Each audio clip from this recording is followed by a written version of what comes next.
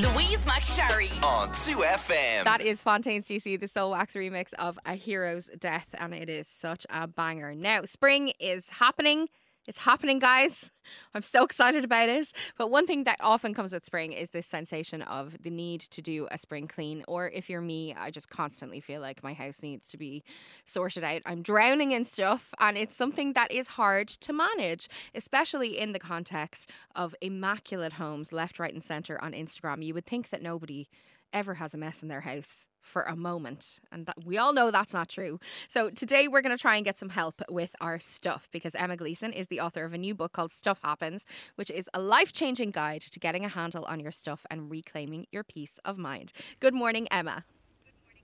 Hi Louise, that song was an absolute banger. Isn't it so good? Sorry to go back. No, I am happy Unbelievably to good. dwell on it. I am fully addicted to it, and I can't stop going on about it. And I'm worried that I'm actually overdoing it now on the show, but it's so No, good. it's amazing. Well, wow, thank you for playing it. Thank you. I really appreciate that. So Emma, you have been working in this area of kind of helping people deal with their stuff, because you have a business which I think has a brilliant name called Give Up Your L Things, where you help people do clear outs, as it were. But it's about more than clearing out, isn't it? Yeah, so this book is sort of the past 10 years of my thinking life. Yeah. Its roots lie in a master's degree that I did years ago in the London College of Fashion, in the history of fashion. Very useful thing to be doing, obviously. And the thesis was about the psychology of fast fashion and the psychological effect that shopping in this disposable and constant way had on young female consumers. So I'm trying to tell people that the root of clutter is the elephant in the room, which is how we are shopping. And if you don't address how the stuff is getting into your house in the first place, you are caught in this terrible clutter cycle where you're just doing a clear out once a year, every 6 months, and then shopping the same, and you just kind of driving yourself deranged. So I go into the history of advertising and why we are compelled to accumulate so much stuff. I talk a little bit about sustainability in the fashion industry. There's a big chapter about body image, because I think that's a huge sort of source of our wardrobe clutter. So hilariously, Louise, the book is quite cluttered with ideas. So, I mean, I know obviously people need to read the book to get the full gist, but what do you think is at the root of particularly young women's desire to shop? Oh gosh, well, that's a huge question. I mean, obviously COVID has, made a big difference to that. People are unhappy and bored and are desperate for novelty. So, there's one COVID answer. But I think a big thing I talk about in the book is, in the past 100 years, the way we look at objects has changed. So we now connect objects to emotions and to kind of an aspirational lifestyle. Yeah. Before that, you bought soap because you wanted it to clean you.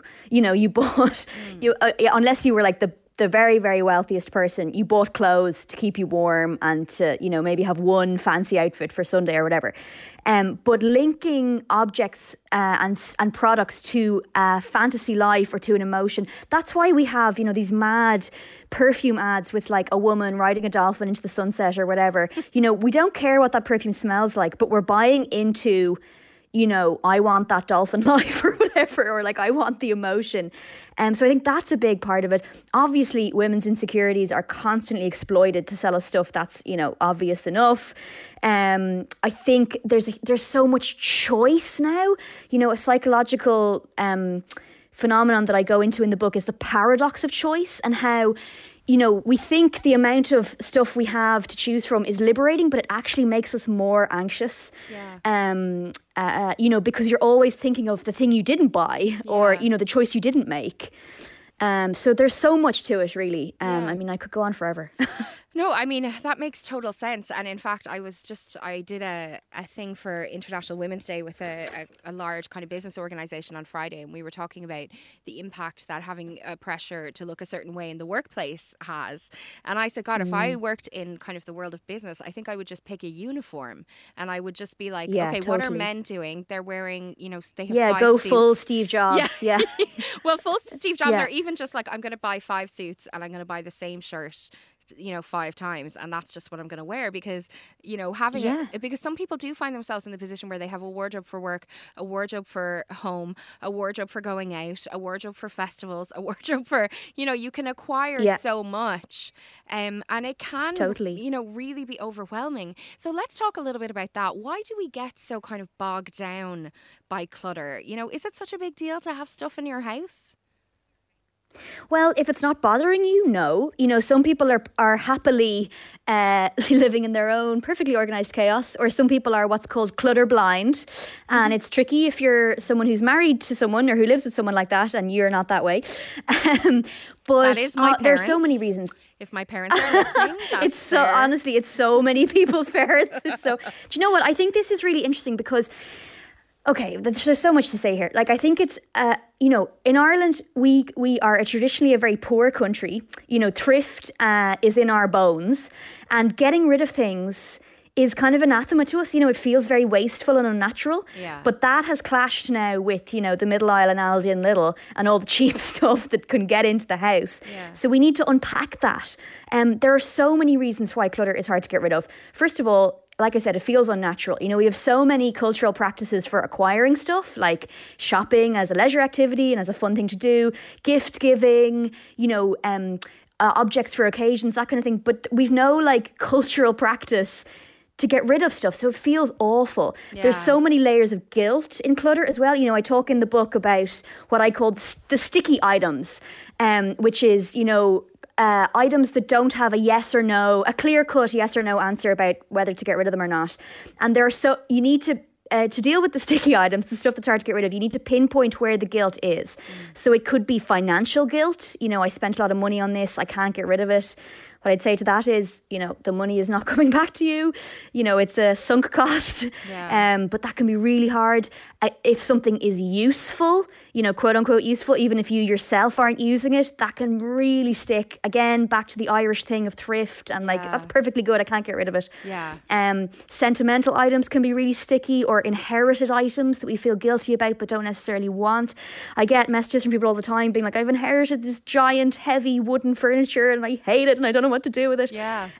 Body image, of course, is a huge thing. One of the chapters I'm proudest of is having the body image chapter before the wardrobes chapter, because I feel like that's missed in a lot of this stuff. Yeah, well, let's talk about that. It's hard for everybody. Yeah, let's talk about that for a second, because that's something that I personally have given a lot of thought to. But I think women in particular really struggle with this, with the attachment to clothes that I myself have opened my wardrobe at times and had a wardrobe absolutely bursting with clothes, but nothing that I feel I can actually wear, either because it doesn't fit me anymore, or it never fit me, but maybe it will fit me someday.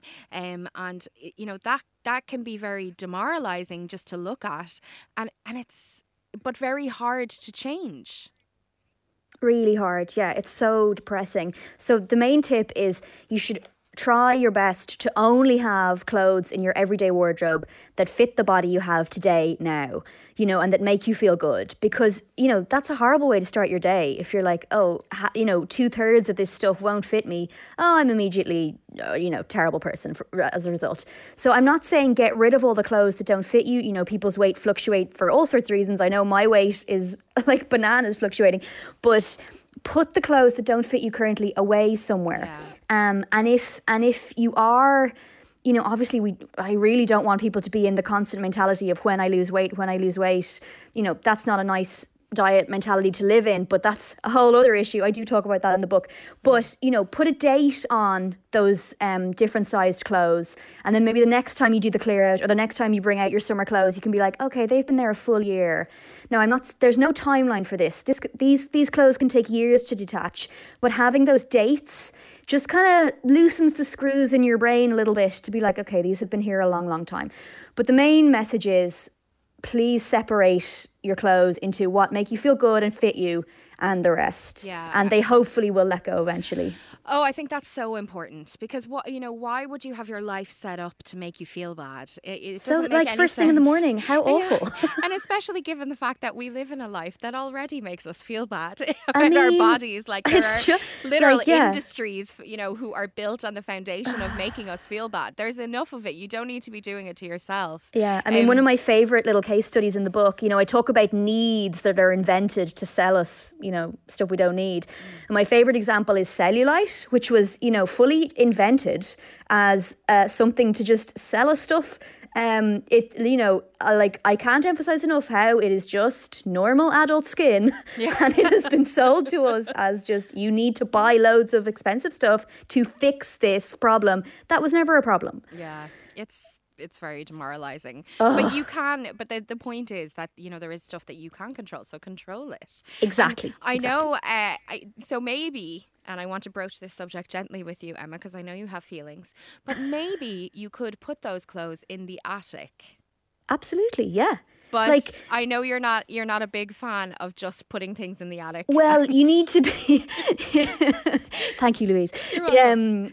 You need to be mindful about putting things in the attic because if you are lucky enough to have an attic, that can be just a place for delayed clutter decisions. And you're kind of just shooting your future self in the foot if you're not very intentional about what you put up there. I talk about a client I had in the book. Obviously, everyone's story has slightly changed, for anonymity purposes. But their house looked totally, organized, messy in the normal way, as a family house would be. But then the attic was just it's like, the picture of Dorian Gray, the real horror is upstairs in the attic. Yeah. So what I'm saying is, of course you can store those clothes in the attic, but just be intentional about what you're storing out of the way. Are you just delaying the decision and causing pain for your future self? I love putting things in the attic. That's okay. That's okay. No, I love to get rid. I live in a house where my husband isn't blind to clutter. Like, it definitely bothers him, but he really struggles. It is that Irish thing of, that could be useful, or someone might want that, or whatever. And I'm always like, yes, but it's just sitting here in our house, and I can't look at it anymore.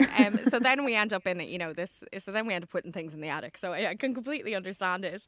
Now, there has been so much chat about organisation over the last number of years. We've seen it on TV series, on Netflix, and various books, and now there's a whole industry of products that are being produced to help us organize. Okay, all right. Well, tell us how you really feel. You're not into the perfect wall of Perspex boxes? Oh my God, no. The main point about this, sorry to sound so disgusted, Louise. No, I'm enjoying it. Please, I like it. The main point is, do not buy storage before you have decluttered, because those beautiful boxes, mostly they're just ugly plastic boxes, to be honest. They have some sort of black magic that attracts objects into them, and they find a cozy little home there. So you have to declutter before you buy storage. And I really try, a huge message of the book is sustainability. So I'm like, please don't buy loads of plastic boxes that you might not need. Cardboard boxes are the best. We're all falling down with cardboard boxes at the moment, right? They really are all you need, unless something, is being kept in a garage that might be damp, and then you need a good airtight plastic container. Yeah. But, no, I certainly don't love the kind of Khloe Kardashian pantry vibe. No. Okay. Because it's just putting another capitalist spin on something that just annoys me so much. Yes, well, I'm getting that, and I fully respect your position. Have I made myself clear? I think we know how you feel. Before I let you go, tell me, because obviously when you work with clients, how do they feel when things are sorted? Oh, well, everyone's reaction is more or less the same, which is they're exhausted and they feel physically lighter. Louise, you did a gorgeous clear out of your makeup room recently, right? Thanks, Emma. I did. You do feel it's in your body, the feeling. Yeah. Now, the key is sometimes it's accompanied by a like, I deserve a treat. I'll go shopping. Yes. The key is to stop at that. Okay. But no, you will. I do warn people that, you will feel exhausted. It can be upsetting. Not for everybody, but it can be upsetting. But you will the feeling is just so positive. So just focus on that. Yeah. I love it. Okay, well, if you want to know more, and there is so much in this book, get yourself Stuff Happens by Emma Gleeson. Emma, thank you so much for coming on and chatting to me. Thanks, Louise. Have a great day. Thank you. It really is a brilliant book. Highly recommend. Like full of genuinely useful things and can really help you get to the bottom of why you feel so attached to your stuff, which I think is greater help than just telling you how to organise it. Louise McSharry on 2FM.